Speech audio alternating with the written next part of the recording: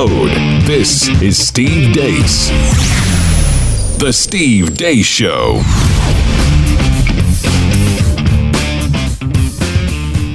Welcome. I am Sarah Gonzalez, and we have Jason Buttrell with me. We do. Filling in for Steve Deace. Jason's over here verbatim. He says, "Oh, the show's about to start. I'm over here composing tweets." Sounded a little more formal. Why are you composing tweets? Twitter has become my bane. It's I cannot stop. Every time someone says something, I feel like it is my personal duty to say, "Oh no, he's wrong." And it is now my jihad to go after that person and prove to them why they're wrong. I'm not sure if you have heard of, there's this new book out. Oh, yeah. It's called Addicted to Outrage. Yes. It's written by a gentleman you may know. His name is Glenn Beck. Heard about that dude. And yes, and he goes into, all of that and why we should not be keyboard warriors. So you may want to give it a read. It's just so fun. I'm just kidding. I do the same thing. It's just so fun. It's fun up until the point to where you realize that you're really not going anywhere. Yeah, they're not. They're not going to leave their bubble. Right. They believe what they believe, and you're probably not going to change their mind. It's every conversation on social media nowadays is is like an argument you have with a stubborn spouse. Yeah. Where they're not listening to you. They're just waiting for their turn to say something, some sick burn or something like that. You're not going to change anybody's mind. Right. Social media is a cesspool. What's weird? And I won't go off too far off a tangent on this, I promise. But famous last word. But I did some research for Glenn. We were kind of looking at where this intense tribalism began when we became so polarized. Yeah. I think Pew Research actually did the study, and they pulled it out for when people got the most far into their corners, the most tribal. And it coincided with, I don't remember the exact date, but the exact year that Facebook kicked all this stuff off. Completely believe it. So, Sarah, check this out. It was even more amazing than that. So it kept ramping up in stages after that. Every single time it coincided with the launch of another social network. Instagram, Twitter, all that stuff. It was like clockwork the entire time. This is people didn't throw their phones down. Really, the country would be in a lot better spot if we did. Yes, but it's way too convenient. It is. We can't get rid of that convenience. And I will say I'm guilty of it too, not just social media, but just talking about technology in general. We talk on my show, The News and Why It Matters, about technology being really, really bad and going to really, really dark places. And we're talking about Alexa and how, it's so dangerous because she's constantly listening and what these things could be used for. And I hear the dangers. And I'm like, yeah, but she plays Ed Sheeran for me whenever I want. So it's really a little bit too convenient for me to take away. I will say I do unplug her when I'm not using her, though. I hope that helps. Now, there's probably some sort of device in there that allows them to listen even when it's unplugged, like some crazy sci-fi stuff. But I do unplug her when I'm not in there, when we're not, using her. I'm like, yeah, I don't really want you guys listening. I'm just going to unplug you. The crazy thing is, do you know what my daughter's name is? Alexa? Yes. Oh my gosh. So that's my daughter's name. And then she hates it at school because they always say, Alexa, what's the weather today? Yeah, and she gets sorry, so pissed. Sorry for everyone who has Alexas and we're constantly I know right now. awakening her. I apologize. It's funny too. We just did this the other day because we were having an argument with our daughter the other day, and she was she was trying to go to the mall or something like that, and we were busy. But then we have our Alexa device in our bedroom. And I was like, Alexa, come back here. And then she goes, I'm sorry, I do not understand. I'm like, shut up, not that, Alexa. It was just, we were just going back and forth. It's hilarious. That happens all the time. That's really funny. So I keep looking in the monitor. I feel like I'm a mess today. I just had no time to prep. I had to get in late because big government. Let me tell you why. Because you have to have a license to get married. Oh, yeah. Which is ridiculous. And you can only go get the license during business hours. And you both have to be there and you both have to show your ID. And so I apologize. I know every time I wear my hair like this, it's causes a controversy. How is that a controversy? I don't know why. People get really mad when I wear my hair like this, apparently. And they're like, you look like... I don't like your hair like that. You look bad. One guy said, you look like Cruella de Vil. That's stupid. My hair in a bun. And I'm like, first of all, Cruella de Vil never wore her hair in a bun. And second of all, she had half black and half white hair. You're okay. Yeah, you're rocking I was getting like an Audrey Hepburn vibe. Something like that. You. Like That's you're about to go, for. like you just had breakfast at Tiffany's and you showed up like, oh yeah, I'm gonna do the radio show now. Yeah. That shouldn't be the controversy. Controversy is how dang low cut your dress is right now, Sarah. What? That's what they should be worried. That's what they should be pissed off about. This is like a family institute here, a family company. That's insane. So, whoever's watching, okay, whoever is watching on TV, are you with me? This is not controversial. This is not controversial. This is business attire. Thank you, Ron. I'm totally not offended. I fully support that style of dress. So do you? I just Thank you, that should Jason. be the company dress code. Thank you, Jason.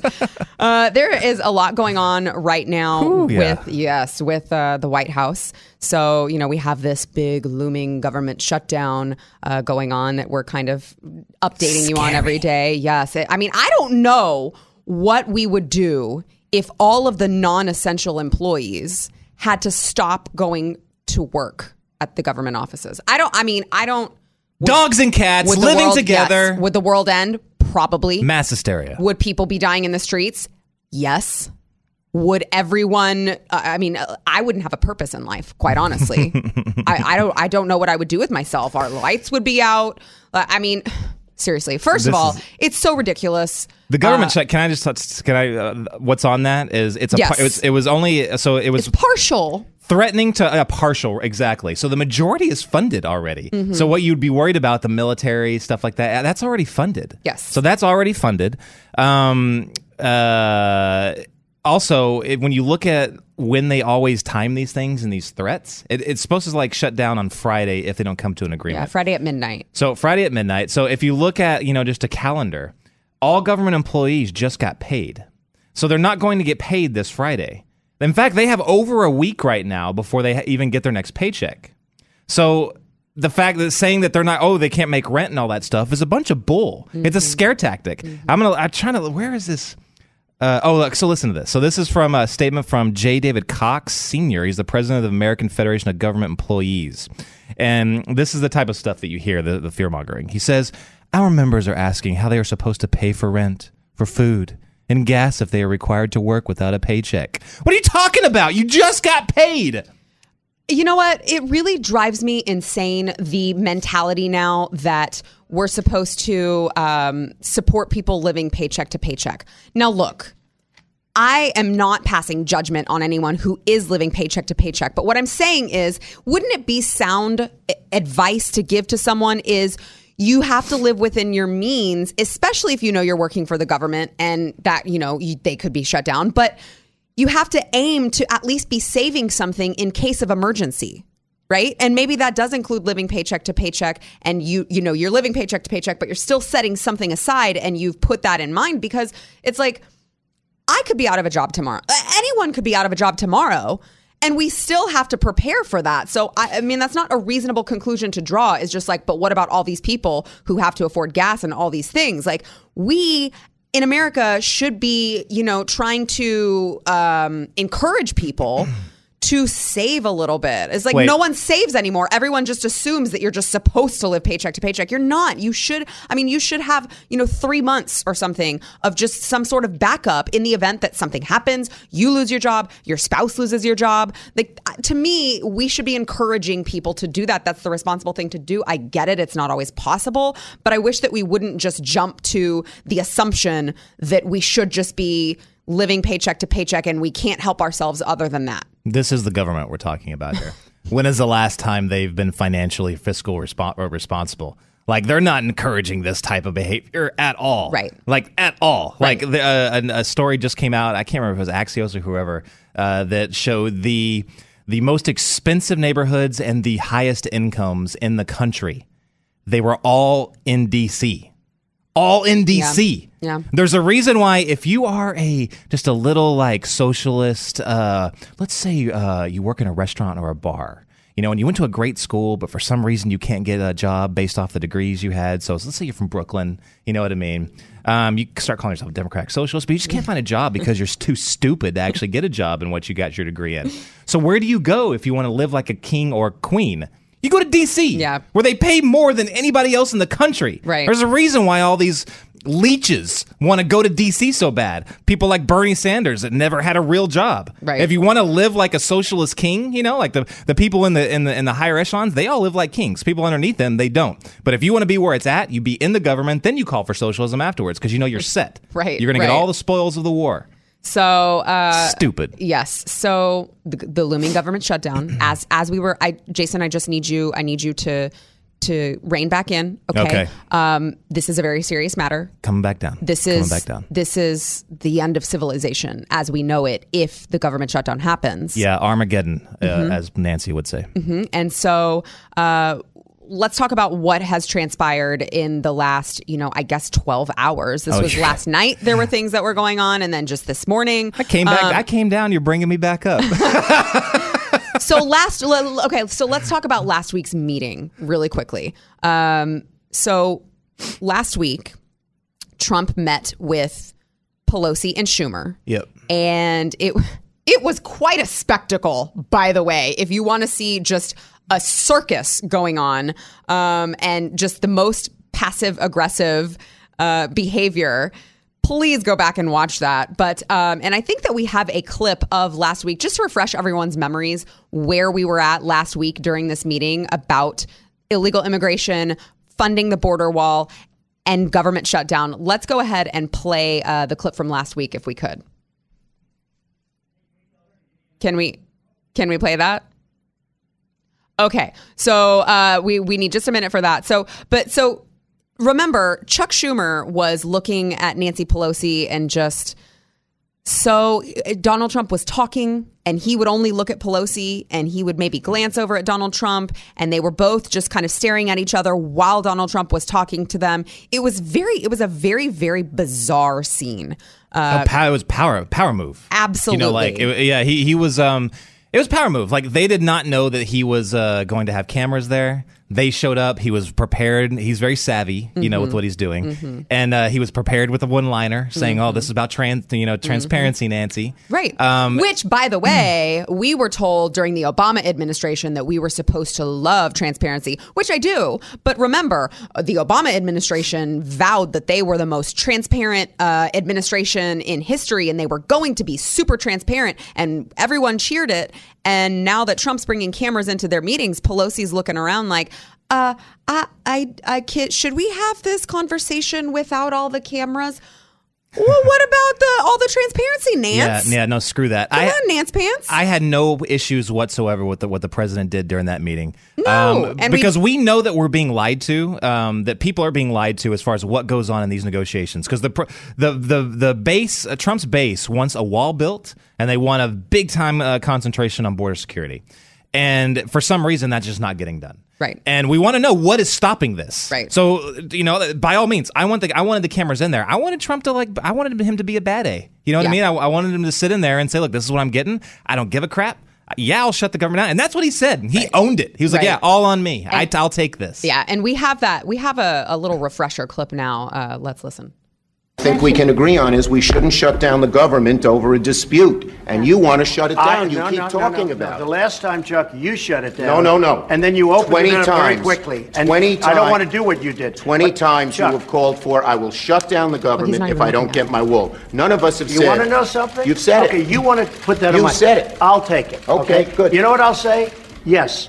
If we don't get what we want, one way or the other, whether it's through you, through a military, through anything you want to call, I will shut down the government. Okay, absolutely. fair enough. And I am proud, and I'll tell you what, I am proud to shut down the government for border security, Chuck, because the people of this country don't want criminals and people that have lots of problems and drugs pouring into our country. So I will take the mantle. I will be the one to shut it down. I'm not going to blame you for it. The last time you shut it down, it didn't work. I will take the mantle of shutting down. And I'm going to shut it down for border But we security. believe you. Okay. What a slimy little weasel Chuck Schumer is. Chuck Schumer is responding to President Trump, and he's responding by looking at Nancy Pelosi when he talks. It's just, what a little weasel. Yeah. But that was a good moment for Trump. Wuss. That was a great moment for Trump. We saw that and we were like, this is why people elected him, because he doesn't care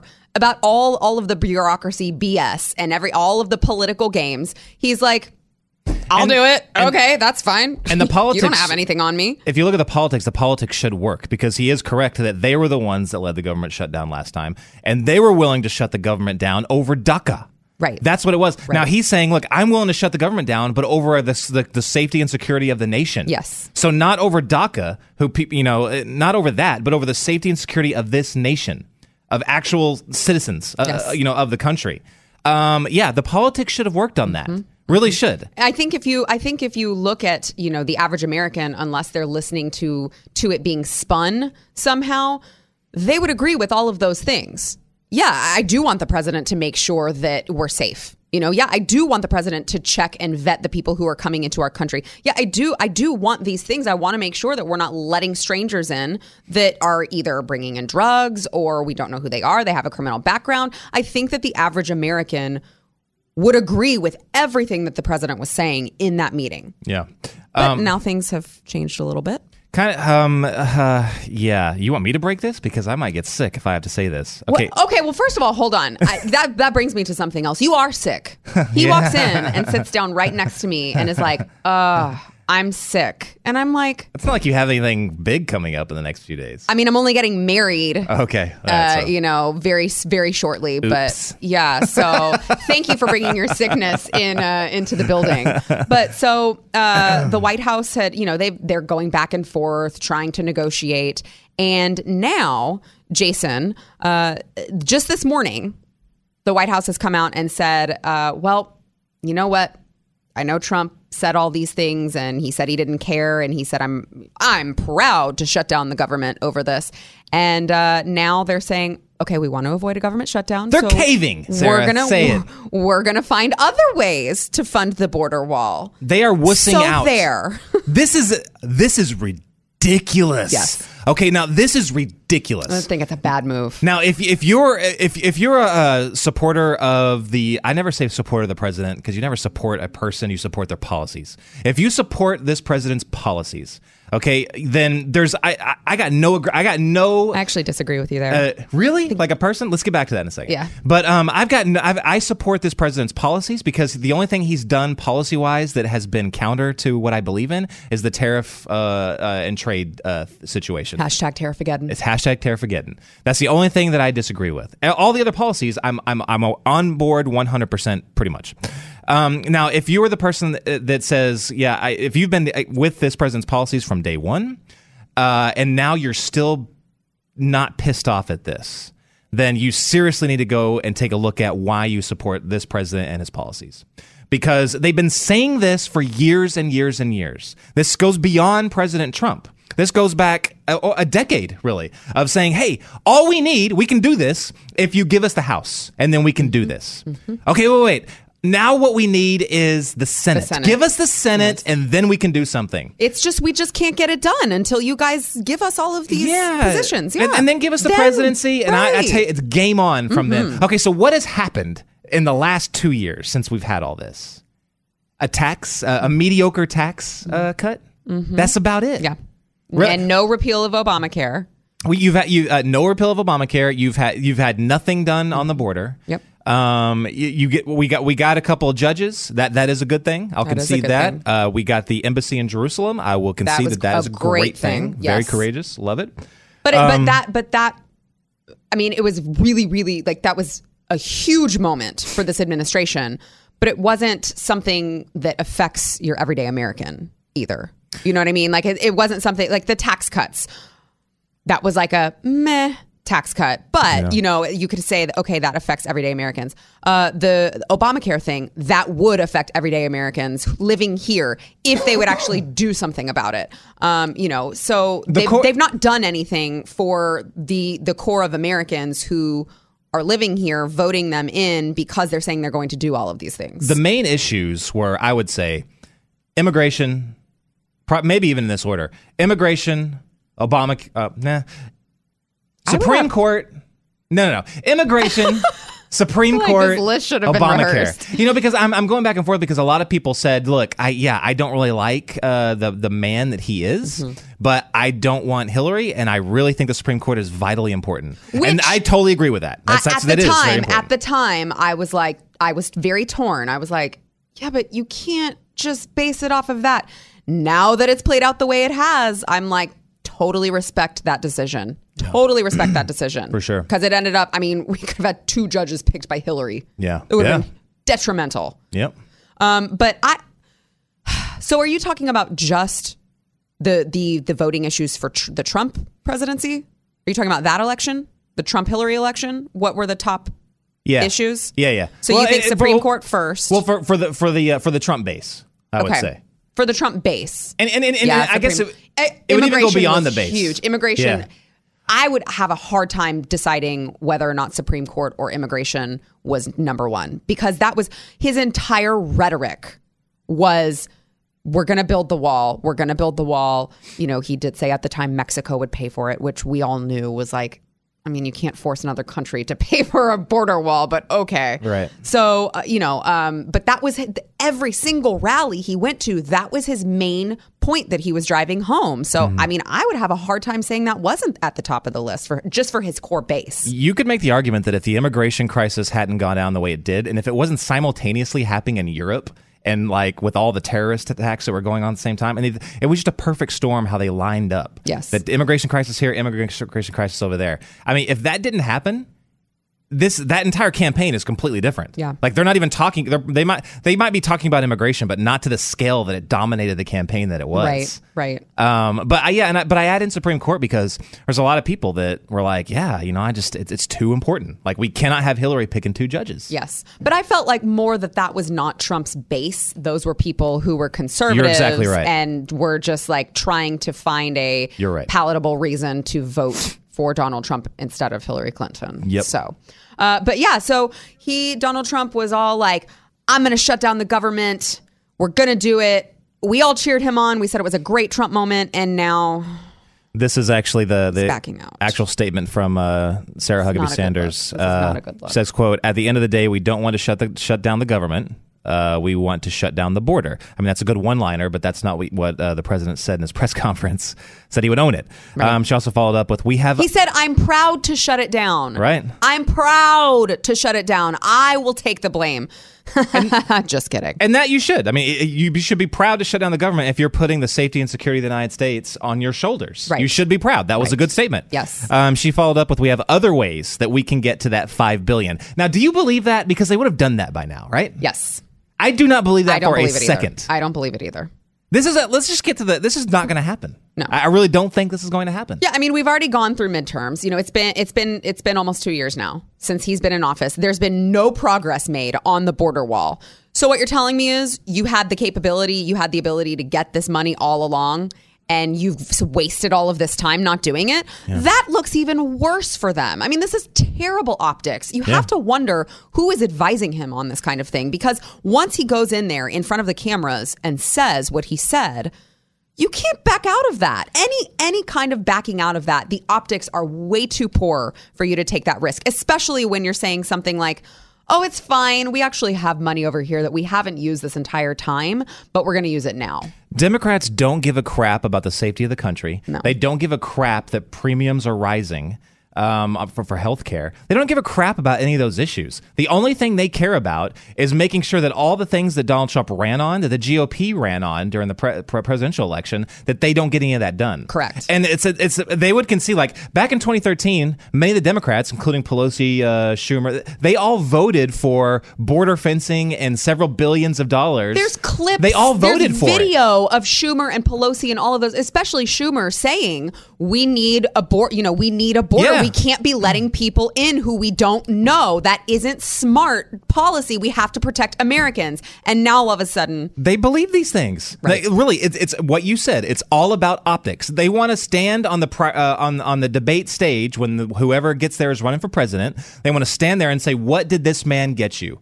He promised all of these things. Mm-hmm. He didn't deliver on a single one." That is their agenda for the next 2 years. Now, I don't know that it works because, if you're looking at the average person who voted for Trump, I'm going to agree with them on, if they bring out this big long list and they say, he didn't do this, he didn't do this, he didn't do this, you elected a man who was full of empty promises. You should vote for us instead. I don't know if that works, because I think the average person is still like, okay, he didn't do these things. I agree with you. However, the things that you're proposing we do are far more terrifying than the things that he's not doing. Right. So because they are so extreme and they're saying, well, he didn't put a border wall in. They're not going to say, well, we should put a border wall in now. They can't say that because they've already just said we shouldn't do it. So they're saying, well, he didn't put a border wall in. He only gave you a mediocre tax cut. He didn't repeal and replace Obamacare. He didn't do all of these things. But then you go, and then you look over at the other side and they're like, so we should do Medicare for all. We should, do all these things. We should bolster the LGBTQ agenda. We should do all of their radical ideas, I think, will still turn people off. I mean, do you see that working?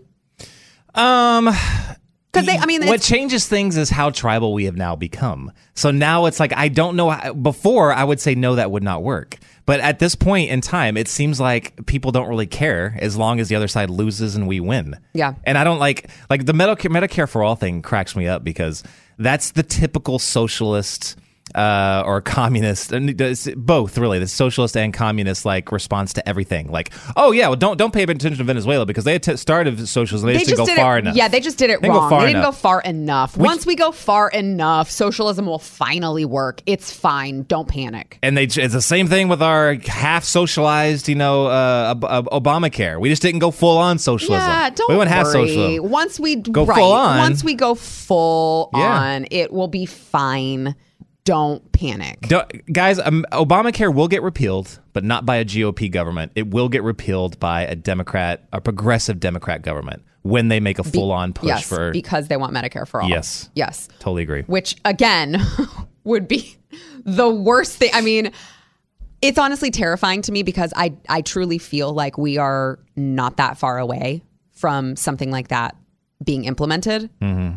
And once we do that, it's too late. Yeah. Right. I mean, we are almost to the point where I'm like, I don't see how we turn back at this point. I mean, it would take several years of just a shakeup in that entire industry. You're talking Obamacare. Yes. If they just, even where we're at now, if they just repealed it. And I know we talked about this yesterday, but... You need 2/3 to do it. Well, right. No. But I'm talking about the industry itself. Or is it two? Wait, yeah. Sorry, is it 2/3 or they just need I can't remember how many votes. Maybe it's 2/3, but I can't remember how many votes. Anyway, go on. To repeal it? Yeah.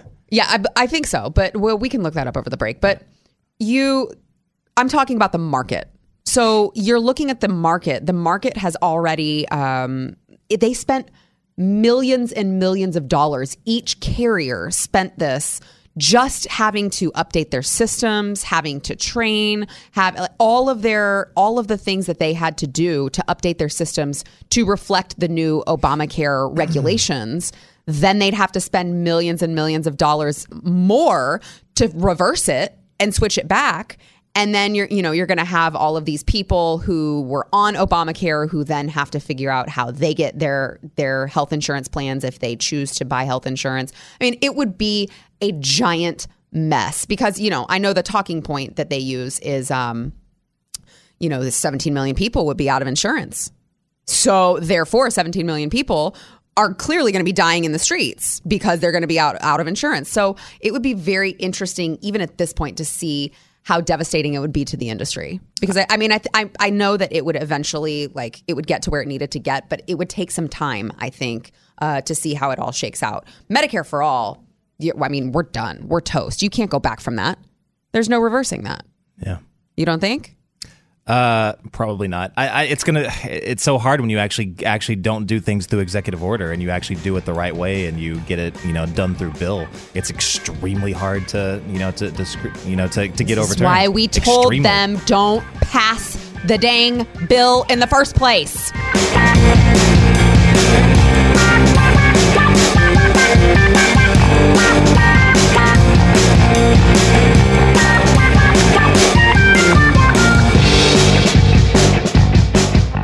Welcome back. Sarah Gonzalez and Jason Buttrill in for Steve Deace, who I'm sure is enjoying some well-deserved time off. I want to address a couple tweets before we get back into it. Massachusetts Redneck wants to know just how short my skirt is if I have to wear a jacket in the studio. Well, Massachusetts Redneck, I will have you know, it is negative 10 million degrees in this radio studio, I could be wearing pants with leg warmers and two long sleeve shirts on, and I would still need this jacket. Has nothing to do with my skirt. We're screwed because I'm in the same boat with you. This is too cold for me too. But Pat and Jeffy also use the studio. I know. And well, Jeffy, it's like he'll still be sweating. That's inhuman. That's inhuman. He goes into when you do the news on that show, and he'll sit down, and we're freezing. Yes. Like you're bundled up. I literally have to I'm involuntarily shaking. I'm so cold in there. And he's quite literally sweating his makeup off. Yeah, and I'll be that's like, not exaggeration. I'll be like, it's too cold, and he's like, oh, it feels like the fires of hell in here, and I'm like, what is wrong with you? Yeah, so it is really cold in here. But the skirt is not too short. Thank you. It's classy. Thank you. Yeah. And Steven wants to remind us, Steven on Twitter wants to remind us that it is not President Trump's fault that none of this stuff happened that he promised. The blame lies within the pandering Republican House and Senate. Absolutely. I would like to clarify. I think you can probably, you'll probably agree with me here. I personally was not saying it was Trump's fault. I'm saying that they blame it on Trump. The optics of saying Trump promised all these things and now you don't have them. Right, I mean, we know reasonably, using reason and logic, we know that obviously Trump can't single-handedly do all of the things he was promising. But what I'm saying is the average American is going to listen to Pelosi and Schumer and all of these Democratic lawmakers saying, well, he didn't do all these things he promised, and everyone's going to buy into it without really thinking things through. And reason and logic is really not the left's strong suit. Who said that? Let's be honest. Who tweeted that? Stephen Hoft? Stephen. I don't know how. So, Stephen, I agree with you partly. I definitely agree that the GOP has sucked. They continue to suck. And when there's a proper third-party alternative, I am leaving to it. I want a party that's fiscally responsible. And I would like to have a party that's conservative and not just, claims to be a party of conservative values. Mm-hmm. I'd like a real one. But it's also, we cannot let President Trump off the hook here. We cannot. We cannot say it's, it's all just the rest of the GOP's fault. And that's not true. It's the president's duty. It's one of his responsibilities to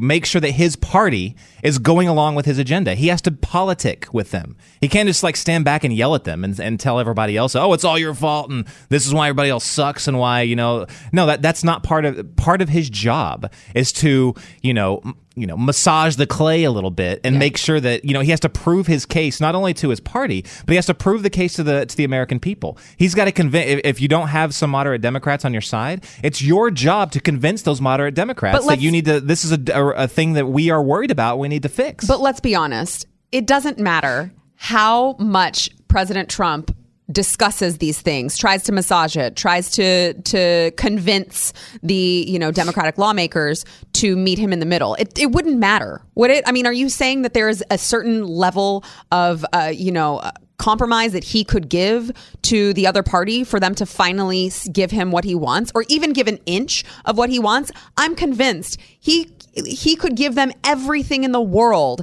and say, if you work with me on this one issue, I will give you all of these things. He offered to compromise with DACA if they would work with him on this, and they said no. So I'm convinced that there is no level of massaging that Trump could do for these people that would allow them to finally give him anything that he wants. Then throw their tactic right back at him, say no. And that's what we thought he was doing. Right. Now he's saying yes. That's what he thought. That's what he appeared to do. Yeah. And now he's backing down. If he can't massage, then do exactly what we were just cheering him on for standing up to them, and stick to your guns. Say no. Let the government shut down. It's just a political. Do you think all the people that live in DC that are claiming, oh, this is gonna be so horrible on us? Do you think that every single person in DC doesn't have a plan? People are gonna die. I know. They all have a plan for when the government shuts down. This is not a new tactic. This happens all the time now, it seems like. Yes. They're like, oh my God, another government shutdown. What are we going to do? What did we do the last 10 times this happened? Go to a bar and drink beers. We'll get our next 2 weeks off vacation. Woo-hoo! Oh, wait, I bet they don't drink. Get our back pay. They don't drink beers in DC. I'm sure they drink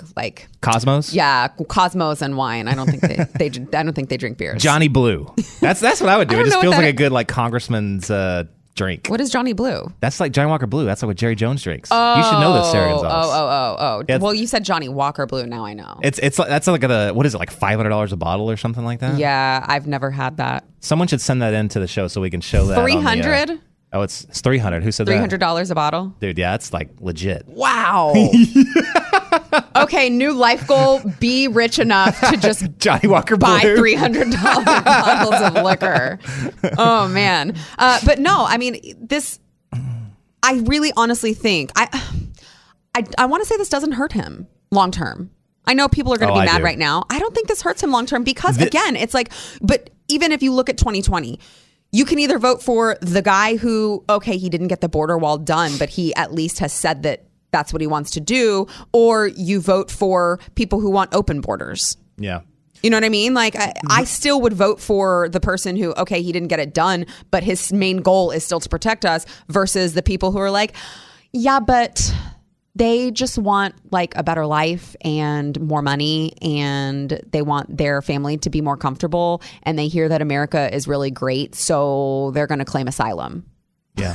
I mean, that's the other choice. So to me, the choice is still clear. Even if he doesn't get this done, I just don't like the way it looks right now. So I'm curious. So he will this will bite him. I think if any issue at all that he caves on is the wall. If he caves on the wall, does not get that done, or let's say he doesn't get that done, if he doesn't at least make an appearance that he dramatically increased the border, then now screw it. If he doesn't get the wall built, this is going to bite him. It's already made him lose support from some of his diehards, I've noticed. Like a lot of people, like remember Ann Coulter was like, oh my gosh, like the biggest Trump supporter. Coulter's not going to vote for a Democrat instead. No. Like she'll still vote. Unless she said otherwise, she's still going to vote for him. So that's why I'm saying, like, I don't think people are going to feel good about it necessarily. But they're still going to vote for him rather than a Democrat who supports all of these open border crazy policies. Right. And this might be even more detrimental because everyone listening to this right now, how many years can you put up with that? How many years can you say, well, crap, I have to vote for the guy just because I don't want the other guy to become president or woman. Mm-hmm. We're sick of that. Yeah. And all these issues all these promises that are starting to add up and they're never delivered on. This is pissing people off. Mm-hmm. You want to know where this is headed? I would not be surprised if eventually you see people donning yellow vests and running around the streets of D.C. and every other major metropolitan city in the United States. This is exactly the same thing, the reason why what happened to France. Mm-hmm. Multiple things that were promised, nothing was ever delivered on. And when the economy hit, when some kind of radical agenda pushed the economy even further down, in their case, the climate agenda, boom, that was the trigger. Yeah. But it started with the same thing we're going through right now. Well, and let's talk about that for a second because, there recently was a poll that was released that talked about the Democrat frontrunners for 2020. And Joe Biden is, of course, at the good old Uncle Joe is, of course, at the top. Oh, Lunchbox. Yes, show. Lunchbox. You always middle class Joe. Middle class. That's right. Okay, now I know who you're talking about. No, okay, so Biden, the vice president. Yeah, him. Yeah, Uncle gotcha. Joe, good old board. Uncle Joe. Wait, I mean, so he is the creepy uncle that you have to withstand over the holidays, right? Because he's always got those pictures of him just creeping on the girls, coming up from behind them, whispering a little too closely in their ear. Is he supposed to be nibbling on my ear? Right. I mean, this is like uncomfortable. I personally like to call him creepy Uncle Joe, but I'll let you all decide what you want to call him. So he's of course at the top, but Robert Francis O'Rourke, I almost slipped and said the B word. Robert Francis O'Rourke is also in the running. Senator Bernie Sanders is in the running. Cory Booker, Kamala Harris, Elizabeth Warren. That's terrifying to think that one of those people. Now I know. How far behind are they from Biden? They are. I mean, they're not close. It is, of course, still very early in this poll. It was only 1,015 adults. So not a huge amount of people. But Biden had 30%. Bernie Sanders had 14%. O'Rourke had 9%. And then Cory Booker had 5%. And let's see, Kamala Harris and Elizabeth Warren both had 5%. Okay. I believe. So it's, they're not super close. But still, Bernie Sanders Bernie Sanders and O'Rourke are the two after Joe Biden. And from what but they're way down the list, and that's kind of like I've got two opinions on this. I think that's incredibly encouraging. For one, that an overwhelming majority are not going for Booker, Kamala Harris, Bernie Sanders, O'Rourke. I think that's incredibly encouraging. Do you think it's encouraging that if Joe Biden wanted to run, he would probably, he's scary to me because he would probably have a good chance of winning. I mean, after all, he is Lunchbox Joe. Yeah, he's Lunchbox. He's the man of the people. He would absolutely. I mean, it would be a tight race, I think, between President Trump and Joe Biden. He's likable. Very likable. He's likable. He's not radical like the others. That's the part that's encouraging, is that people aren't jumping on this Democratic Socialist bandwagon in the extremes that I was fearing was happening. But where it's terrifying, especially, I mean, really, let's say 2 years passes and we get status quo right now under President Trump, which basically meaning nothing happened. You know, like all the things that he delivered. Okay, let me roll that back. He has done some good things. He's rolled back regulations to judges on the Supreme Court. There's some things that he has done that's good. A lot of lower level judges. But legislation-wise, nothing. Legislation-wise, nothing except for the tax, but a mediocre tax cut. Which, of course, again, he obviously can't get done by himself. Correct. We'll concede that. Yes. We'll concede that. And we're just as, actually, I obviously blame Congress more. I'm more mad with Congress for not doing their job. Yeah. But if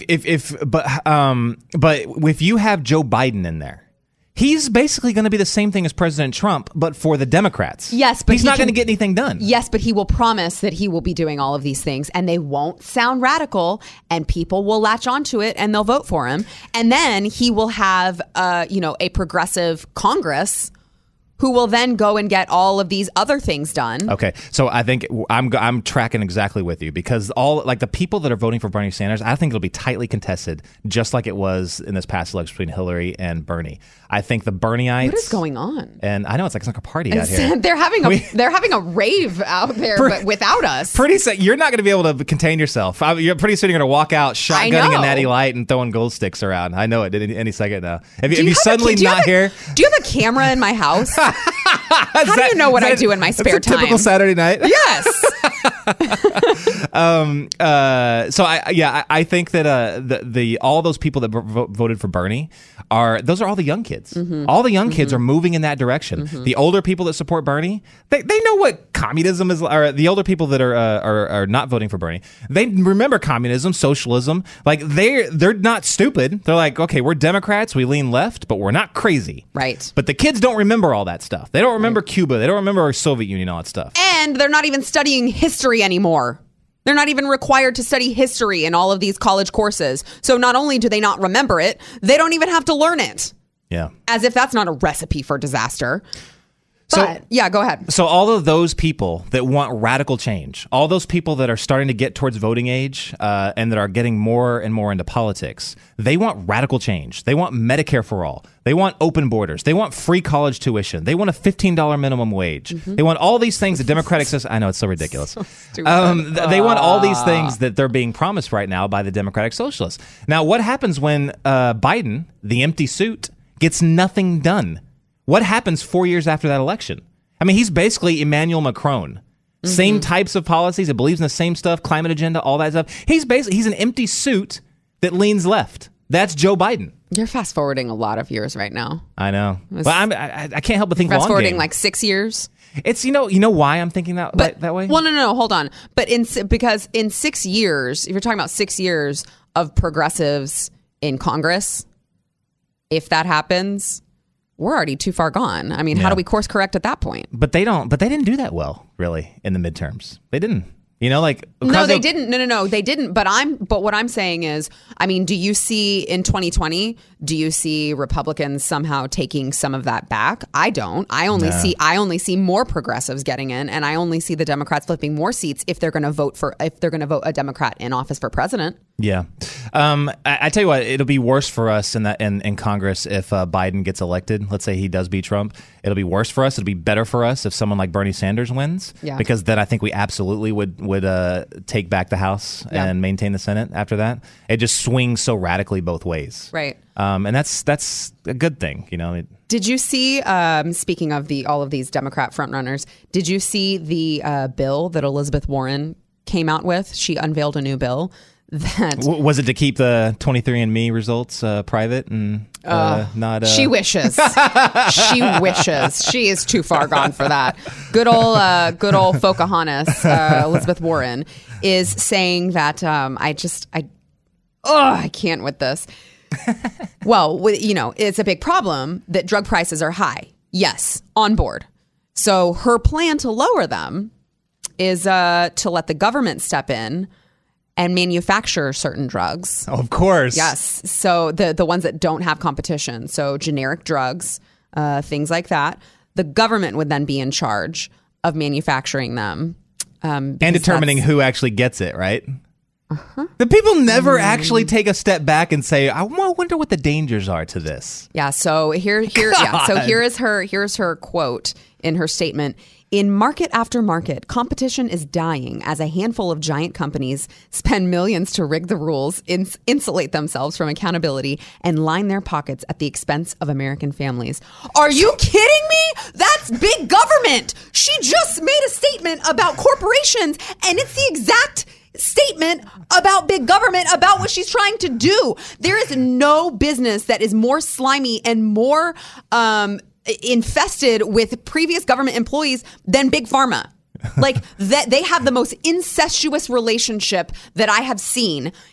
Big Pharma, that you've got all of these top executives who are in Big Pharma who then go and take government jobs, and you've got vice versa going on. So give me a break, Elizabeth Warren. And secondly, hang on a sec. Competition is dying, so let's eliminate all competition. Yes, by giving it all to the government. Was that what you were about to say?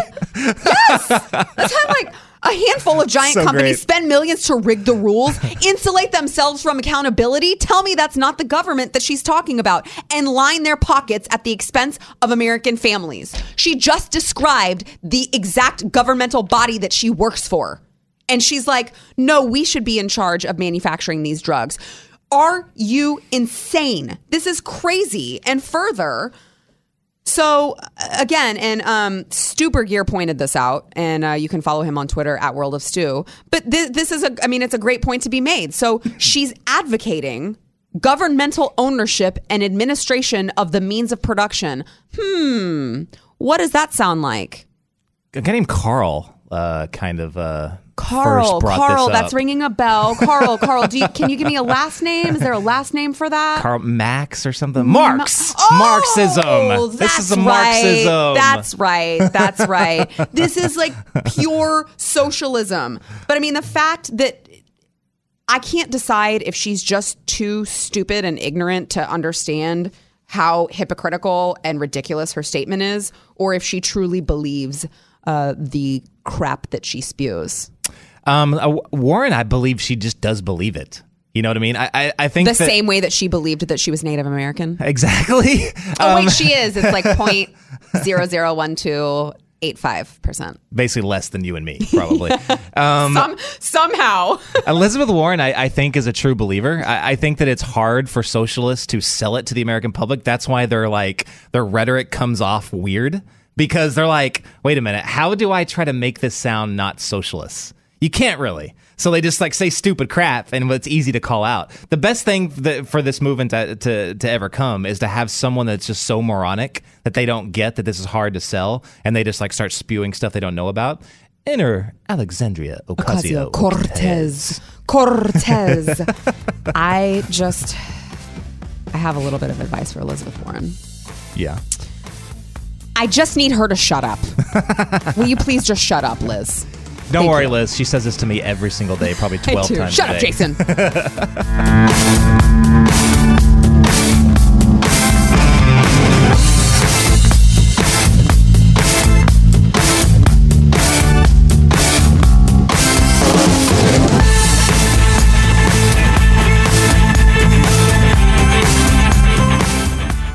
Welcome back. I've got a podcast going on in my ear, guys. If I think there's something that got crossed, if you could manage that. I was actually the one that did that. Were you? I was like, how do I screw with Sarah a little bit more? That's really rude. So, I am now currently listening to Something's Off with Andrew Heaton, which is a great podcast, by the way. You can download it anywhere you get your podcast, but it's a little bit difficult to listen to Andrew Heaton and also do a different show. So we are going to, I feel like we need a little jingle whenever we talk about Trump tweets. It's the Trump tweets. And so, but first, I just have to say, I died laughing whenever I read the headline. I can't. The real witches are mad at President Trump because he keeps using the term witch hunt. They're legitimately mad. They feel offended because we're all offended these days. They're mad. Real witches are like, stop using our name. That's not what we are. It's so stupid. It's so 2018. That's so great. But Trump tweeted recently on all of this. I believe it was after Saturday Night Live, but Trump just tweeted it was a couple days ago. He said, a real scandal is the one-sided coverage hour by hour of networks like NBC and Democrat spin machines like Saturday Night Live. It is all nothing less than unfair news coverage and Dem commercials. Okay, wait. Do you have any problem with that right there? That's true, right? That's true. Totally agree with that. Well, hold on. It's true, but I don't think that Saturday Night Live is not news. We all know that it's not news. That's the only thing that I would say. Sure, but they've been unfair with them. They've been very absolutely, one-sided. absolutely. Now continue. Okay. It is all nothing less than unfair news coverage and Dem commercials. Should be tested in courts. Can't be legal. Okay, that's... Only defame and belittle. Collusion? Hold on. I want to read the... Hold on. Should be tested in courts. Can't be legal? Question mark. Only defame and belittle! Exclamation point. Collusion? Question mark. I had no issues at all until those final two or three sentences. Well, because you know President Trump, he's got to take it to the edge and then just dab a toe over. Okay, so just a little bit over. In the president's defense, he knows what he's doing at this point. Oh, yes. He knows what he's doing on social media, knows what he's doing in the news coverage. He is rallying his base right now, for sure. Exactamundo. And he knows that this is, it's legal. He knows this. He knows that it's not collusion. He knows that there's nothing that they can do because there's this little thing in the Constitution called the First Amendment. The what? First Amendment. There's that I'm thing. not familiar. That doesn't surprise me because there's a lot of people these days that are... trying to pretend that it doesn't exist. But I thought that it was the First Amendment until I'm offended. Right. Yes. Is that not what it is? No, that's not what it is. Okay. That's what it appears to be nowadays, but that's not what it is. The even news organizations, CNN, MSNBC, Fox News can be as one-sided as they want. Mm-hmm. It's all on you to say, hey, that's the news I want to get. You know, the issue, though, and I will go on a slight tangent. Yeah, just a little bit. Oh, the reason why MSNBC and Fox News are so popular and dominating the news is because they are not trying to hide the fact that that's the dog in the fight that they support. Like Fox News, I won't say conservative. They're the GOP. They're GOP. GOP. Yes. So they're going to support and give the news along that side. MSNBC, hardcore left, but they're not trying to hide it. Now, they're dominating because they've picked a lane. CNN is trying to pretend that they're in the middle of the lane. They're trying to pretend. I'm sorry, Jason. Hold on. I've got to stop you there. Yeah. Are you trying to tell me that Brian Stelter is not unbiased? Are you really honestly trying to insinuate right now that people like Brian Stelter and Chris Cuomo are not telling you objective truth? Yeah, is that what you're telling me right now? You might want to break out some of that Johnny Walker Blue to help ease those. If I had pearls, I would clutch them right now. I just can't believe it. Yeah, that's. But there's a reason why they are doing. There's not this, and this is actually a travesty that Jake Tapper is not somewhere in the top 10 because I like Jake Tapper. He gives it to both sides. He needs to be at either MSNBC or Fox News. He'd get so much more exposure that way. I love Jake Tapper. He's like my journalist crush. I love Jake Tapper. And does he always do things perfectly? No, but he gets both sides mad at him, which means he's doing his job. I mean, to me, I'm like, if you get this side mad at you this week and this side mad at you that week, like, it's because you're trying to be objective. Yeah. because you wouldn't do that if you were just constantly biased and only one-sided. The other side would always be mad at you, and that's not the case. Right. So, but circling back around, where did we leave off after I went on that tangent? I do think it is a slippery slope, and I understand the frustration because you're saying, okay, they can be biased and you can choose not to watch them or choose to find another source. Where I will say I do understand the concern is if we get to a point where it's like, well, we can't find a source that actually gives us the real news. You know what I mean? I don't think that we obviously aren't at that point right now because we have Blaze TV, which you should be watching at blazetv.com. But, I mean, seriously, I can see this going down the road. I can see the slippery slope. I can see the concern. I can see that it's like, okay, but if we're only inundated with all of these sources that only give us biased, non-factual, news, how do we find something? And I know now it's the internet, it's the internet age. So we can go on and we can read, whatever we want, Al Jazeera or, whatever we believe to be objective, BBC, whatever you guys believe to be objective. But I do see the slippery slope concern. I do. You know what I mean? Like, absolutely. I can see that turning into a disaster. But he, I don't think I think this is just let's see, what time is it when he tweeted? 7:58 a.m. I thought it was maybe more of like a 4 a.m. tweet. This seems more of like a 4 a.m. tweet than an 8 a.m. tweet. But I do think that it's all talk, but he does say some things about freedom of the press that make me just as a reporter a little bit nervous. When he calls for legal cases like this, I'm like, you can't be threatening to take away their credentials or, battle them in court because they don't like you.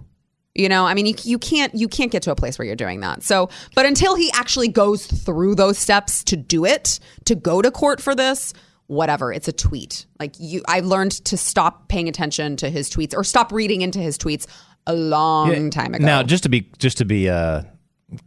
clear, you're not referencing the Acosta stuff, are you? When you said just because they don't like you or whatever, you can't threaten their credentials? No, I'm not referencing the Acosta thing because CNN had 100 other people who had White House credentials. You don't have a right as an individual to White House credentials just because you work for an organization. Like, okay, where's my White House credentials? I want White House credentials. So no, I'm not referencing Jim Acosta. I'm saying he has in the past tweeted out things. I think it was NBC at the time that he had said he used the entire organization as an example and said, that he thought that they should go to court to get their credentials taken away. And he was referencing the entire network. That's something that I have a problem with. But Jim Acosta, I can't even say on air where I think Jim Acosta should go.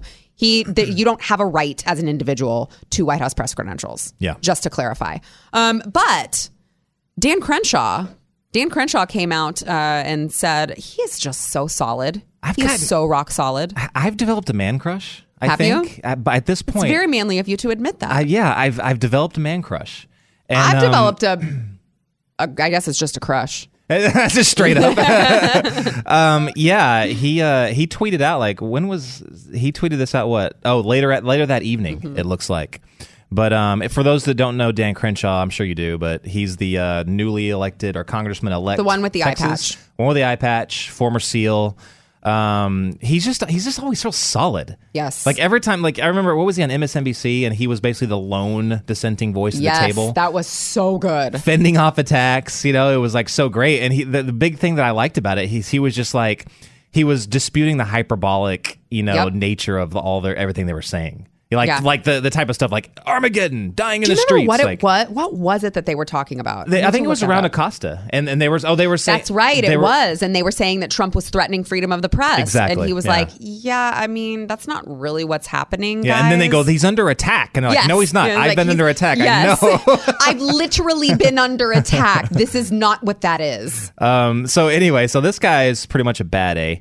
And he said, he tweets back and he says, or quote tweets Trump and says, "Yes, the media deliberately misleads and spins. It's legal and it needs to remain legal. The First Amendment is the backbone of American exceptionalism." Exactly right. The only thing is that, he's right, I think, and Trump knows this, I believe. I think that he just knows what whips people into a frenzy. Right. And everybody, all the people that hate Trump hate exactly what he said. All the people that are in Trump's corner, and anyone actually that's thinking even remotely rational knows that the media is biased towards him. Mm-hmm. Everyone. You can concede that even if you're in the far tribal group of the far left. I mean, you know that they're biased against him. They can't admit that. But maybe they won't admit it in public, but they must know it. I mean, I've had a family member argue with me before that. Let me say, they go, well, yeah, but Fox News. Yeah, well, but they don't even say but Fox News. They say no, Fox News is biased, and I'm like, well, what are you watching? CNN, and you don't think that they're biased? No.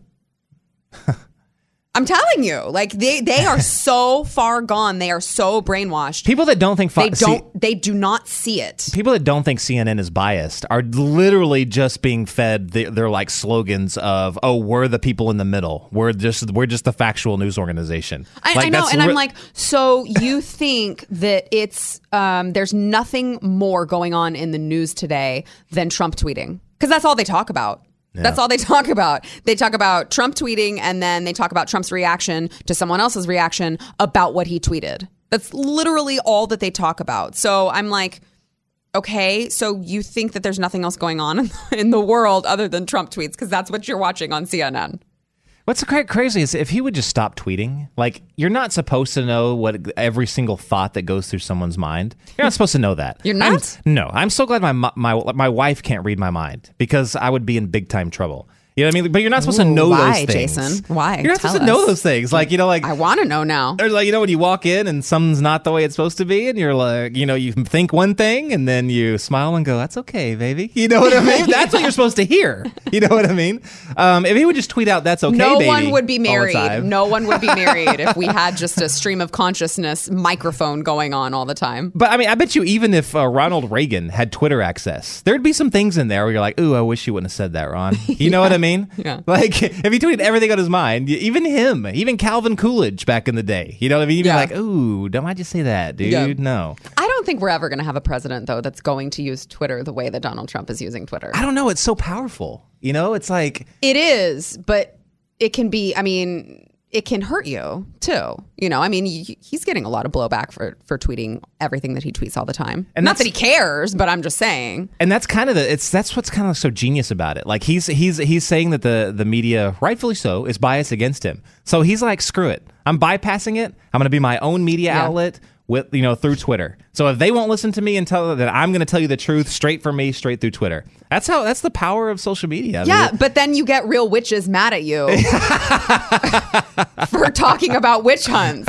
So if you can't have the witches in your corner, can you really win an election? It's important. Is what I want to know. That's important. No, but Dan Crenshaw, oh man, I hope that he keeps this solid track, because I mean, I know he's new to the game, and I don't want to overstep, but I'm just saying I would love to see him skyrocket. Yeah. I would love to see him skyrocket to the top. I would too. He's, like I said, he's just so level-headed. He's just so very, like, he's not hyperbolic. He's just like, you know, he analyzes something for the way it is. He's not going to like overstate things. And, right. But I mean, that typically doesn't play too well in Washington. Yeah. Typically. So if someone's, you know, going against the grain, I don't know. You usually see, take Ted Cruz, for instance. He was the ultimate maverick. He went against the grain. His final coup de grace was screwed himself. You know, at the remember the at the RNC. I was there. Were you at the RNC? I was there. No way. Yes, I was there. Was anybody clapping there? Because I didn't see it from the TV. Yes. Some people were clapping. Yes. Like a large amount of people were? Yes. Okay, that's cool. But I will say it was super scandalous, because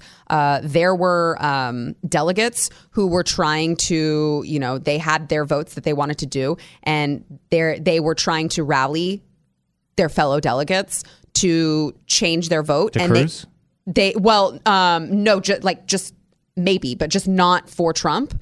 And I wrote a story about it. I'll have to pull it back up, because I interviewed this girl who was a delegate, and she was like, yeah, I was trying to talk to them about it, and a big dude in a suit came and kind of manhandled her out of the floor so that she couldn't they were trying to call for roll calls and stuff like that. And once they heard the roll call, they were like, nope, you got to go. And these big brawny guys pushed them out. It was super scandalous. So that's funky. But but back to Ted Cruz. Yeah, he did get some claps in there.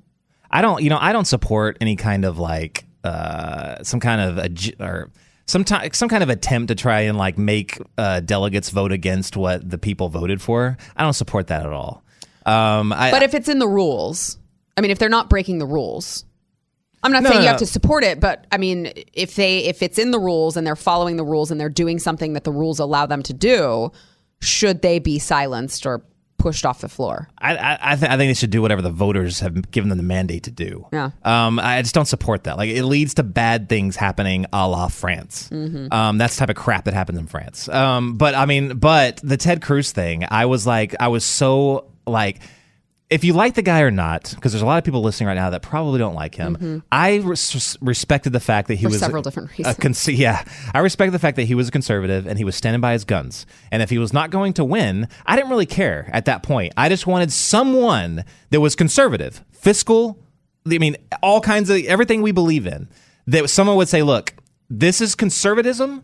This is GOP-ism. Right. I'm conservative. Right. You voted for GOP-ism. That's fine because there's other issues, and albeit legitimate issues that you're worried about. Mm-hmm. I get that. Yeah. But I don't support this president because these are my principles. I was like up off my couch cheering him on. I know. A lot of people were. But then he changed. It's like his balls suddenly just disappeared. I'm like, where'd they go, bro? Yeah. Like that. You want to talk about shooting yourself in the foot? I think no one in politics has done it better than Ted Cruz, because he said vote. He went out there. He took a stand. He said, vote your conscience. He riled all of his people up and all of the people who had concerns about President Trump, and they were like, yes, this is my guy. And the other side, all of the Trump base, were like, screw you, Ted Cruz. And then he went to the other side. And once he went to the other side, all of the people who he had just rallied up were like, no, not a fan of you anymore. But the Trump base didn't accept him because they were like, well, we're never forgiving you for all of the things that you said. So that's fine. He screwed himself because now he has both sides against him. Yeah. Well, he just lost me. I think I said the other day when he voted for the Farm Bill. Yeah. Like now if you can't even. Are you going to go into another? No, I won't. I promise. I won't. I promise. But I get that you caved to get elected. Right. You know what I mean? Because you were worried about that. Right. Although I'm not happy about you caving because you got elected. But I am caving. But I am just completely disowning him for now not even supporting conservative principles. When you can't when you can't get in the corner of Mike Lee and Rand Paul, then whose side are you on? Yeah, it's GOP-ism, not conservatism. But where was I going? Oh, okay. So Mavericks don't last long in DC. Right. Eventually they get turned. Now, Dan Crenshaw, I hope you can stay the course. I hope that you can hold on to that. It's going to be a test with the more of the spotlight that you get. It's going to be tough. But I think he definitely has the guts to do it. It's just going to be hard. Would you say that John McCain was able to maintain his Maverick status his entire time through? John McCain's Maverick status, I felt like he was just... I'm not saying, did you appreciate his Maverick status at times? I'm saying, do you feel like he did a good job of maintaining that? I do. Especially because I kept getting mad at him. So I was like, okay, Maverick, blah, blah, blah, whatever. Just vote how I want you to vote. He kept the status, but it's like stupid. Like, it's like the person that always has it was like he was doing it just because that was his... I'm a Maverick. Reputation. Yep. Right. It's like the guy that like you always get into a sports argument with and he always takes the opposing controversial side just because it's a controversial and opposes your side. Right. You know what I mean? Right. Those are typically called ex-spouses if if you're not married anymore. That's typically what that leads to. Mm-hmm. But yeah, like that's I definitely no comment. I think he stayed I think he stayed true to that. It was just very, very irritating, like you pointed out. So we have a question on Twitter. Hit me. Because we were talking about bias in media, and I would like to clarify this. Is the Blaze unbiased? So I'm going to give my answer. Yeah. I want to see if it's similar to your answer. Yep, it's easy. But what I meant when I said that you have alternative sources of media, you don't have to go to the bias mainstream media. it's very clear that we're all conservative here, yeah. right? Like, it's very clear. However, we give the actual story with the facts, and we don't present it with a spin. We give the actual facts of the story and then let the viewer or the listener decide how they feel about it. But we also have feelings about it, and we express those feelings about it. But we're not presenting the story. It's all in the presentation. We're not presenting the story in a slanted way where you omit certain facts and, but you only focus on one thing to give the actual narrative a certain spin.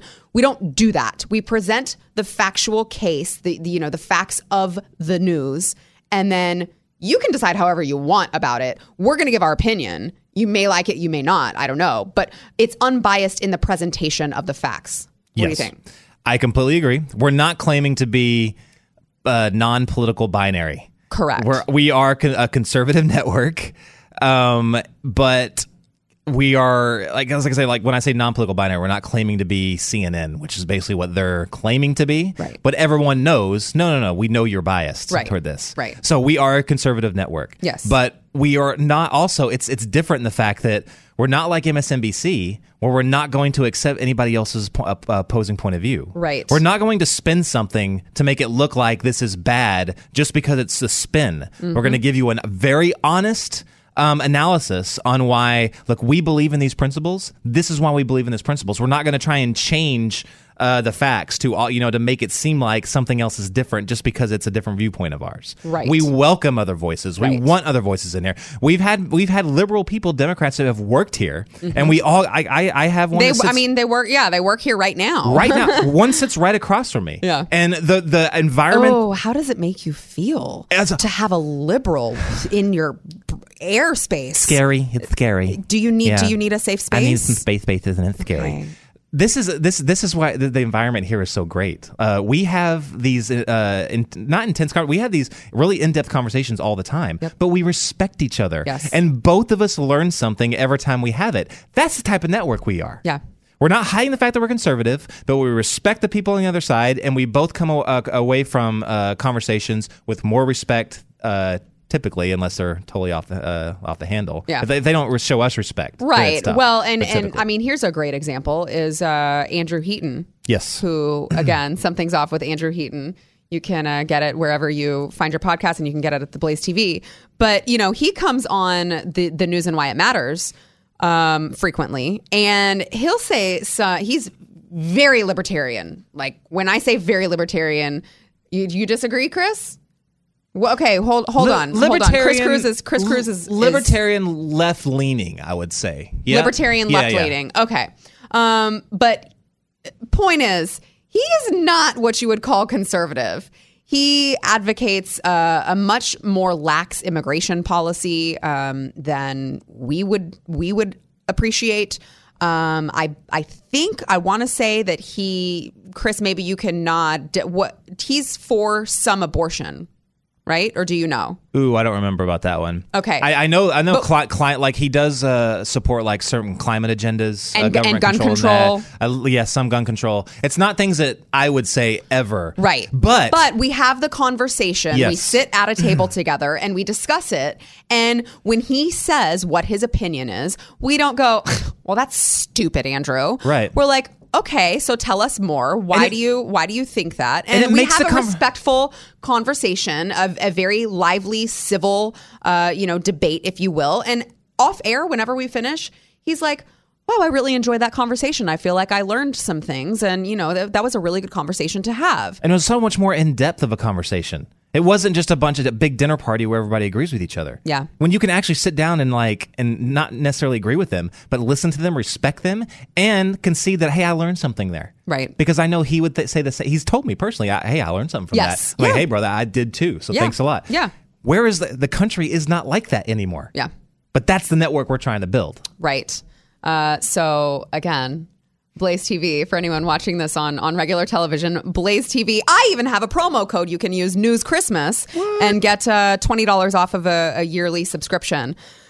I want to really quickly talk about Merriam-Webster's Word of the Year. They came out with their Word of the Year. Can I take a guess first? Yeah, that's what I was going to ask if you've seen it. No, I have not. I'm going to guess dog whistle.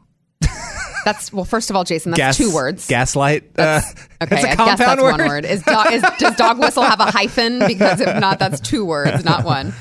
No. So they said that the word of the year is justice. Okay, yeah, I totally get that. Justice. And now the article that I was reading was from People, and the headline is, speaking of bias in media, the headline is, Merriam-Webster announces 2018 word of the year, and it's a low-key dig at President Trump.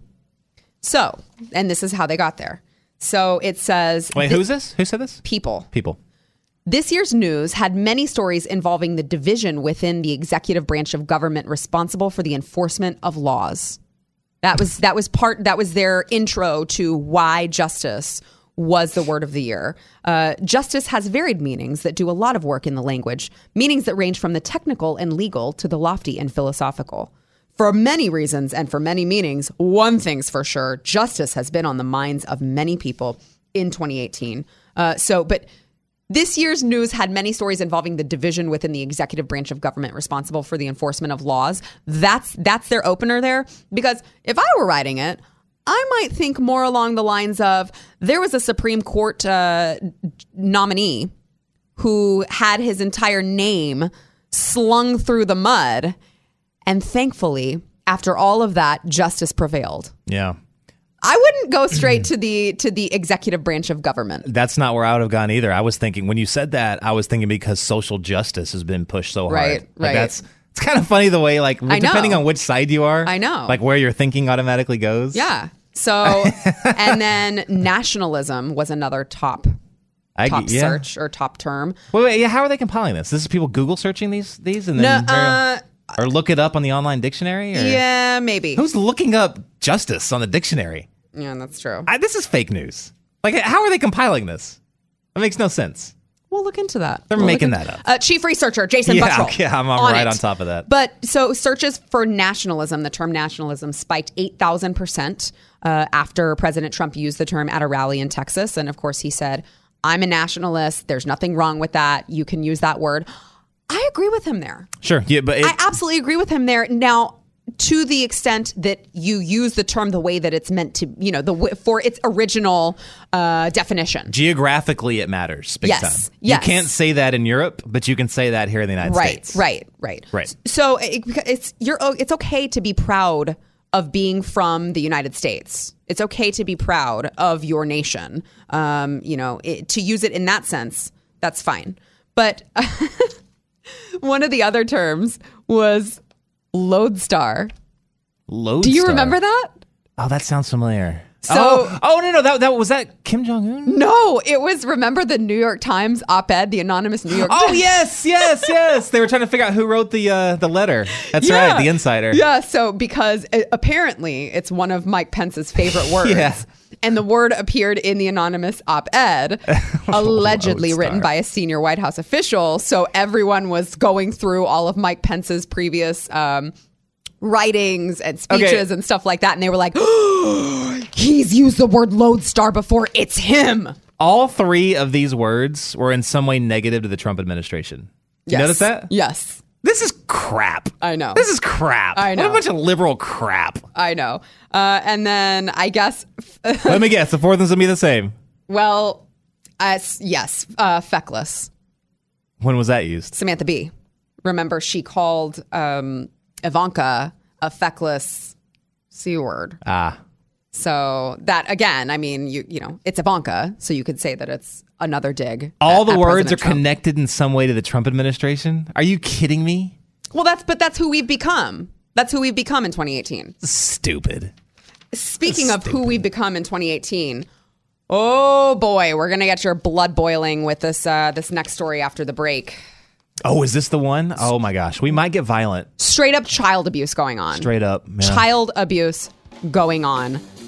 I can't wait to get into it. I don't know how we're not going to get fined. We got to be careful. Yeah, we'll probably just cuss. Chris, get on the dump button because you're going to have to be all over that bad boy.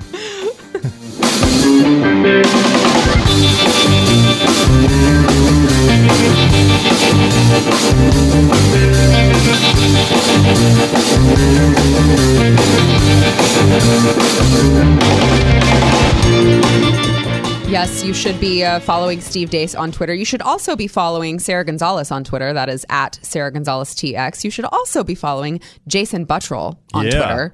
It's at Jason Buttrill, right? It is, yeah. So you're like the only one that says my last name correctly. I highly appreciate that. You're welcome. Well, now that you said you appreciated it, you know I have to say it wrong. Yeah, I'm going to be Buttrill tonight on the News and Why It Matters. By the way, thanks for the plug, Jason. The News and Why It Matters on your television screens every day at 5:30 Central. So tune in if you are not already. All right. I need to make sure that everyone has taken their Xanax. Have you taken I know it's, it's 12:30, 1:30 maybe where you are. It's past noon, so it's time for a drink. You're going to need a drink to get through this story. By that, she means Natty Light, which is obviously Natty Light. You really should endorse, get some kind of spot here on all of Sarah's shows. This segment brought to you by Natty Light. And not even natural. We're not even using the real name Natural Light. We're just using the slang Natty Light. So we have discussed before this little boy named, what is it? Desmond is Amazing. I believe that's his stage name. I was about to say, I don't think that's like his stage name. Almost his scientific name. It's a scientific name. It's his stage name because listen, he is a performer. He is on the stage as a performer. He is 11 years old and he has been a performer since he was 6, 9, something like that. He was incredibly young. But now he's 11 and he is turning some heads. Jason, do you think we should just play the video now, or would you like to add anything in before we? I don't think we can properly describe this. I hope you're watching. Let's play it. I think that's probably better. Okay, great. So this is a biological male dressing up as a female with a wig at a drag club. Yes, he is Gwen Stefani. Oh, look, there are dollar bills being thrown at him. You got to be kidding me. This is in a skimpy little shirt. This is not a drag club, I don't think, right? It's a gay bar. It's a gay bar. I'm sorry. Excuse me. It's a gay bar. Yes. Getting dollar bills thrown at him. An 11-year-old boy. 11-year-old boy. Who is dressed up as a girl. Dressed up as a girl who does this. He dresses up in drag a lot. At a gay bar dancing. And he's getting dollar bill tips thrown at him. From men. 11 years old. Getting dollar bills thrown at him from men. Where are his parents? Oh, wait. They're loving it. They're soaking this up. They think it's beautiful that their little boy is being sexualized in front of a bunch of grown men who are taking this video. And what do you think they're going to do when they go home? What do you think they're going to do with that video when they go home? And these parents are totally fine with that.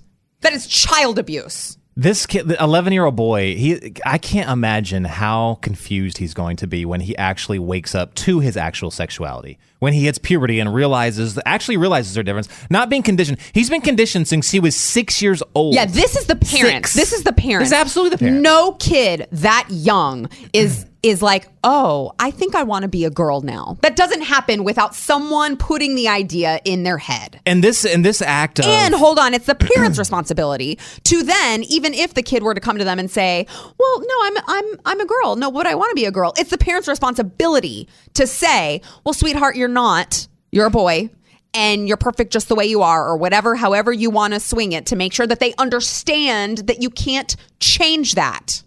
And this act of throwing the tips at this little boy in a strip club, I've personally never been to a strip club ever in my life, but Jeffy told me all about what happens at these strip clubs when they do go to them. And nice cover. And nice cover. And what he told me, Mrs. Buttrill, as long as you're listening, that he's never been. He swears. So what Jeffy Fisher told me is that when you throw tips at someone up there on the stripper stage, that's highly disrespectful. In fact, you would get kicked out probably of a strip club if you threw a tip at a stripper.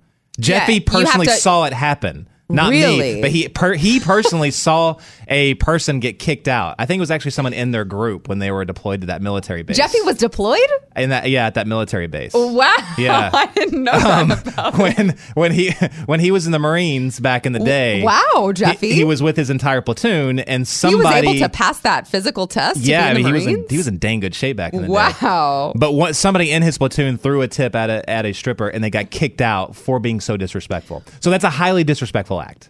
Highly disrespectful. Now check this out, Sarah. The media praises this, right? They praise this little boy for doing this. They praise the children for being so progressive that they are willing to encourage this behavior in an adolescent child that doesn't even know what sexuality is yet. Now, for 1 second, I want to know if you think that the media's reaction would be any different if that was a little girl up on that stage. Absolutely. A little girl's they on would that say, stage. Throw her parents in jail because Throw her in jail. Yes, because that is sexualizing her. She is not old enough to give consent for any of this. I mean, obviously they're not sexually assaulting her, him, whoever, but they would make that same argument for this poor child being put on this stage to have men throwing money at her. Absolutely. Holy hellfire would rain Absolutely. down. And not only that, but everybody that covered this story, everyone that praised this, they would be like, they would be contacting the FCC and saying, I want this network taken off the air. If the only difference being, if that was a little girl. Yes. If that was a little girl, holy hellfire. But because it's a boy dressed in drag, it's brave all of a sudden. This is total bull. I almost made you hit that dump button. This is crap. I cannot believe Look at that picture. This. Look at that picture. This poor little boy is there. They are messing with he's got makeup all over his face. People talk about the amount of makeup I wear. He's wearing way more makeup than me, and he's an 11-year-old boy. What are we doing to our children? This boy, when he grows up, we had a conversation off air about that. And I don't think I'm going to say exactly what I said to you off air, but I will say, can you imagine this boy, the amount of mental problems he's going to have when he's 21, 22 years old? He's trying to figure out what to do with his life. He's trying to figure out why he has these weird, tendencies that he can't really explain or understand because he's been brainwashed his entire life and he's been exploited his entire life. Can you imagine how many problems he is going to have as a young adult? I don't know how he overcomes them. And that's the second stage. Think about when he actually hits puberty. Yeah. I mean, really, like when he hits puberty and it doesn't go the way they think it's going to go, which is highly possible because he's not to that point yet. What if it goes the other way? How does he feel then? Yeah. He's literally going to have to deny his feelings because he's going to well, I've been raised to be this way. Mm-hmm. But and it doesn't I'm sure matter. That he won't want to upset his parents who have conditioned him to do Conditioned this. him since he was 6. Mm-hmm. 6. Why? Probably because he put on mom's high heels and his stupid parents thought that was something different. No, I'm sorry. Every little boy walks around his mommy's high heels. Right. They all do it. Thank you. That's what I just said that yesterday. They all do it. I was like, and someone said, I've never done that. I've never asked to put on makeup and I've never worn my mom's high heels. And I'm like, okay, fine. Then you're like the 0.1% of the population who hasn't done that. But ask your mom just to be sure. Because your mom may tell you a different story. And it means nothing. No, you can act all like male, like macho if you want to, but it means, if you did, it means nothing. I mean, you also probably threw on a cape and grabbed a Captain America shield and ran through the neighborhood thinking you were a superhero. Yes, but you did them both. That's the point, is that kids are curious and they're supposed to be curious. And it is our responsibility as parents to explain to them what is true and what is not true. What is a scientific fact and what is not a scientific fact? That is our jobs as parents. But obviously, kids are they're supposed to be curious. It is my firm belief that God designed them this way so that we would have the opportunity to make sure that they are taught important life lessons like that. A boy is a boy and a girl is a girl. Do you have check your pants? Do you have a penis? Then you're a boy. If you don't, then you're a girl. Other than, let me just say, the small, tiny percentage of the population who biologically actually are born with both parts. I understand that's a thing. I understand that that's a thing. But other than that, it is our responsibility. Kids are curious. That's fine. We shouldn't shame them for it. but B, we shouldn't just give in to what they're saying. That's bad parenting. Yeah. That's child abuse to condition your child to think that way. Yeah. I'm getting shamed right now for being so sexist as to say that science should matter. We're told by the left that it matters everywhere else, doesn't it? It matters when they talk about global warming and we're all going to die from global warming. I don't know how we're here right now. I don't know how it got so cold in this room because no amount of AC should be able to combat the global warming that is going on in this world right now. And we should believe it because science speaks for itself and the science is settled. Well, I'm pretty sure the science was settled a long time ago that your DNA determines whether you're a boy or a girl. Earlier this morning, Glenn had Ali Stuckey, who's also in the Blaze TV family. And she had, I don't remember if it was a video or an article she wrote recently, but she was talking about, and we were talking about this yesterday, about how if you take these all the way out to finality, how ridiculous they are. And she was saying, look, if you truly, if you can rationalize to yourself that science doesn't exist and that, men can be women, women can be men, then you can also identify as, I can be a 40-year-old man, but I can identify as a 12-year-old boy because I want to be a pedophile. Right. You can. You right. The rules are the same. Mm-hmm. I can identify that. And that makes this even more ridiculous. Like when we live in this world of relativism where what truth does not matter. It's just relative to what you believe. That's what we're living in right now. Mm-hmm. That's what you're seeing with this kid right there. And all those other people that were throwing dollar bills, who's to say they're not right at that moment? They're identifying as 11-year-old kids, and they're like, "Yeah, you know what I mean," and sexualizing this kid. I mean, that's where this is eventually going. Can you imagine how screwed up these parents must be to not care about that? Because and maybe this is just me as a mom being an overprotective mother. I don't know, but as a mother, I am very aware that any kind of picture that I put of my son on social media or, the internet itself, it's like, I mean, it could be seen by some weird pedophile, child predator and used in ways that make me sick to my stomach. So I'm always very careful what I put online on the internet with my son in it. I mean, now you have these parents who are taking their son to a gay bar to dance for a bunch of gay men and throw dollar bills at them. I mean, I guess I understand that usually they have these policies that you're not supposed to bring cameras in. You're not supposed to, take your phones out. Maybe they take your phone at the door, whatever it may be. But you have got to plan for the idea that someone is going to break that rule and take these pictures and use them for purposes that should turn your stomach. Mm-hmm. So the fact that this is not horrifying enough and sickening enough for his parents to say, maybe that's a step too far. Maybe we should have just been fine with the whole performing as a drag queen on the Today Show or whatever else he has done in the past. Maybe they should have thought to themselves, yeah, we're actually setting him up to be sexualized by a bunch of grown men, and that's probably not a good thing for him. Nah. Like, how sick do these parents have to be? They're not going to get called out on it. They're getting called brave, Sarah. That's all they're reading right now. They've been reading this since he was 6 years old that they're brave for doing this. So they're going to double down on it. And this is a club, I was just told by Chris Cruz, in Brooklyn. Can you imagine? Can you imagine the types of things that were going on in that club, the types of things that were being said in that club while this little boy was performing? These parents this is child abuse. They should be put in jail. Yeah. In jail. There was another story just talking about how crazy we're going right now when it comes to the LGBTQIZ quilt bag 2AY. I always forget one of the words, and I'm going to upset. I'm going to upset the non-binary trans sheep, goat, whatever it is. But really quickly, I do want to say, sheep goat, was that one animal or was that two separate animals? Who am I to say? Maybe the sheep wants to be a sheep one day and a sheep goat the next day and a goat the following day. That's not for me to decide, Jason. It just sounded like you were like using that as one animal, so I just want to make sure. That's kind of cool. It's not for me to decide.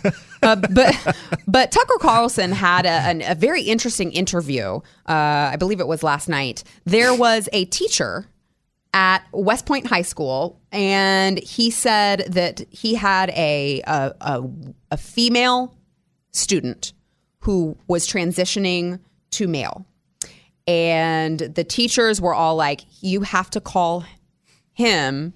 And he said, I'm a Christian. I don't believe that that's true. This is what I believe. I believe that, biology is biology, and I will call this student by their preferred name. I don't want to be disrespectful. That's not my intent, but I'm not going to call this student he, because it's not a he. Was it a science teacher? No, actually, it was a French teacher, but that would have been great. It was a French teacher. But I want to play a little bit of this interview because it's amazing how crazy our society has become that this teacher got the backlash that he did. Let's listen. So what's so interesting is, Peter, and I'm taking what you're saying on faith, but we've called around and everyone we've talked to confirms your account. You didn't attack the student. You used a female name, the name of this student. And so apparently the student complained or someone complained to the school. What did they say to you and what was your response? Well, I was actually using the new name. The student is biologically female, and I was using... I'm sorry, I inverted it. That's right. Right. But you used the preferred name of the student. You used the name the student wanted to be called. Right. Correct. Which is and then totally when fair. The school administration understood that I wasn't willing to pronounce male pronouns when referring to the students, I was told that I had to use male pronouns even when students weren't present. Such as if you were my colleague and I'm speaking to you about the student. Let's say I'm praising the student about, hey, this student, she did great on a test. Well, I could be denounced and lose my job. And I couldn't agree to that. I couldn't agree to that kind of ultimatum. That's unbelievable. So the school decided that he was creating a hostile work environment because he wouldn't agree to that, but he was willing to compromise on not being disrespectful, and he was fired from his job for not calling a she a he. For not stating the obvious. Have we, are we, I feel like the cliff is right here and we're just kind of teetering over the edge because the fact that where's the tolerance here? Because he's saying, I want to be respectful. If that's what you choose for you, then I'll call you by this name. But when I'm talking to my colleague and I'm not going to use the pronoun, that's a bridge too far. I'm respecting your belief. I would like for you to respect my belief. I'm not doing anything to attack you. I'm not doing anything to disrespect you. I'm just going to call you by your name instead, or say the student or whatever. And the school wouldn't even let him use correct pronouns when the student wasn't present. How crazy is that? This is insane on so many levels. Like, I'm surprised that they're like, these people, if someone has gender dysphoria even at that young of age, but if they have it, it's a psychological disorder. Yes. It's a mental disorder. Yes. So you never, like in any other mental disorders, you never perpetuate the disorder. That just makes it worse. Right. So you don't convince a guy, someone that's seeing Barney in the corner, that Barney really is there. Right. That goes against every single medical, And why would you want to? Because when it comes to things like transgendered people and gender dysphoria, they have a much higher rate of depression, of suicide, of all of these other things. So why would you want to have them be like that? I'm just like, why would you want to push that on them when you know that you're setting them up for a higher rate of all of these things? It's amazing. It's amazing. And it's instead of encouraging them to help them get some kind of treatment, they're making it to where they're perpetuating an illness. Yes. That's what they are. Yes. And you cannot attach this. This is what's so ridiculous. You cannot attach this to the LGBTQ movement. The T should never have been added to that. That's true. Never should have. It's true. And I had we've got 30 seconds left. I have a friend who is gay. She's a lesbian. And she says that. She's like, I don't have anything to do with them. They should not even be lumped in with us. I don't believe that a man can be a woman and a woman can be a man. I just want out. When you've got the L and the G in there saying that, you got a problem. But when the T got added in there, that was a huge victory for that movement. Huge.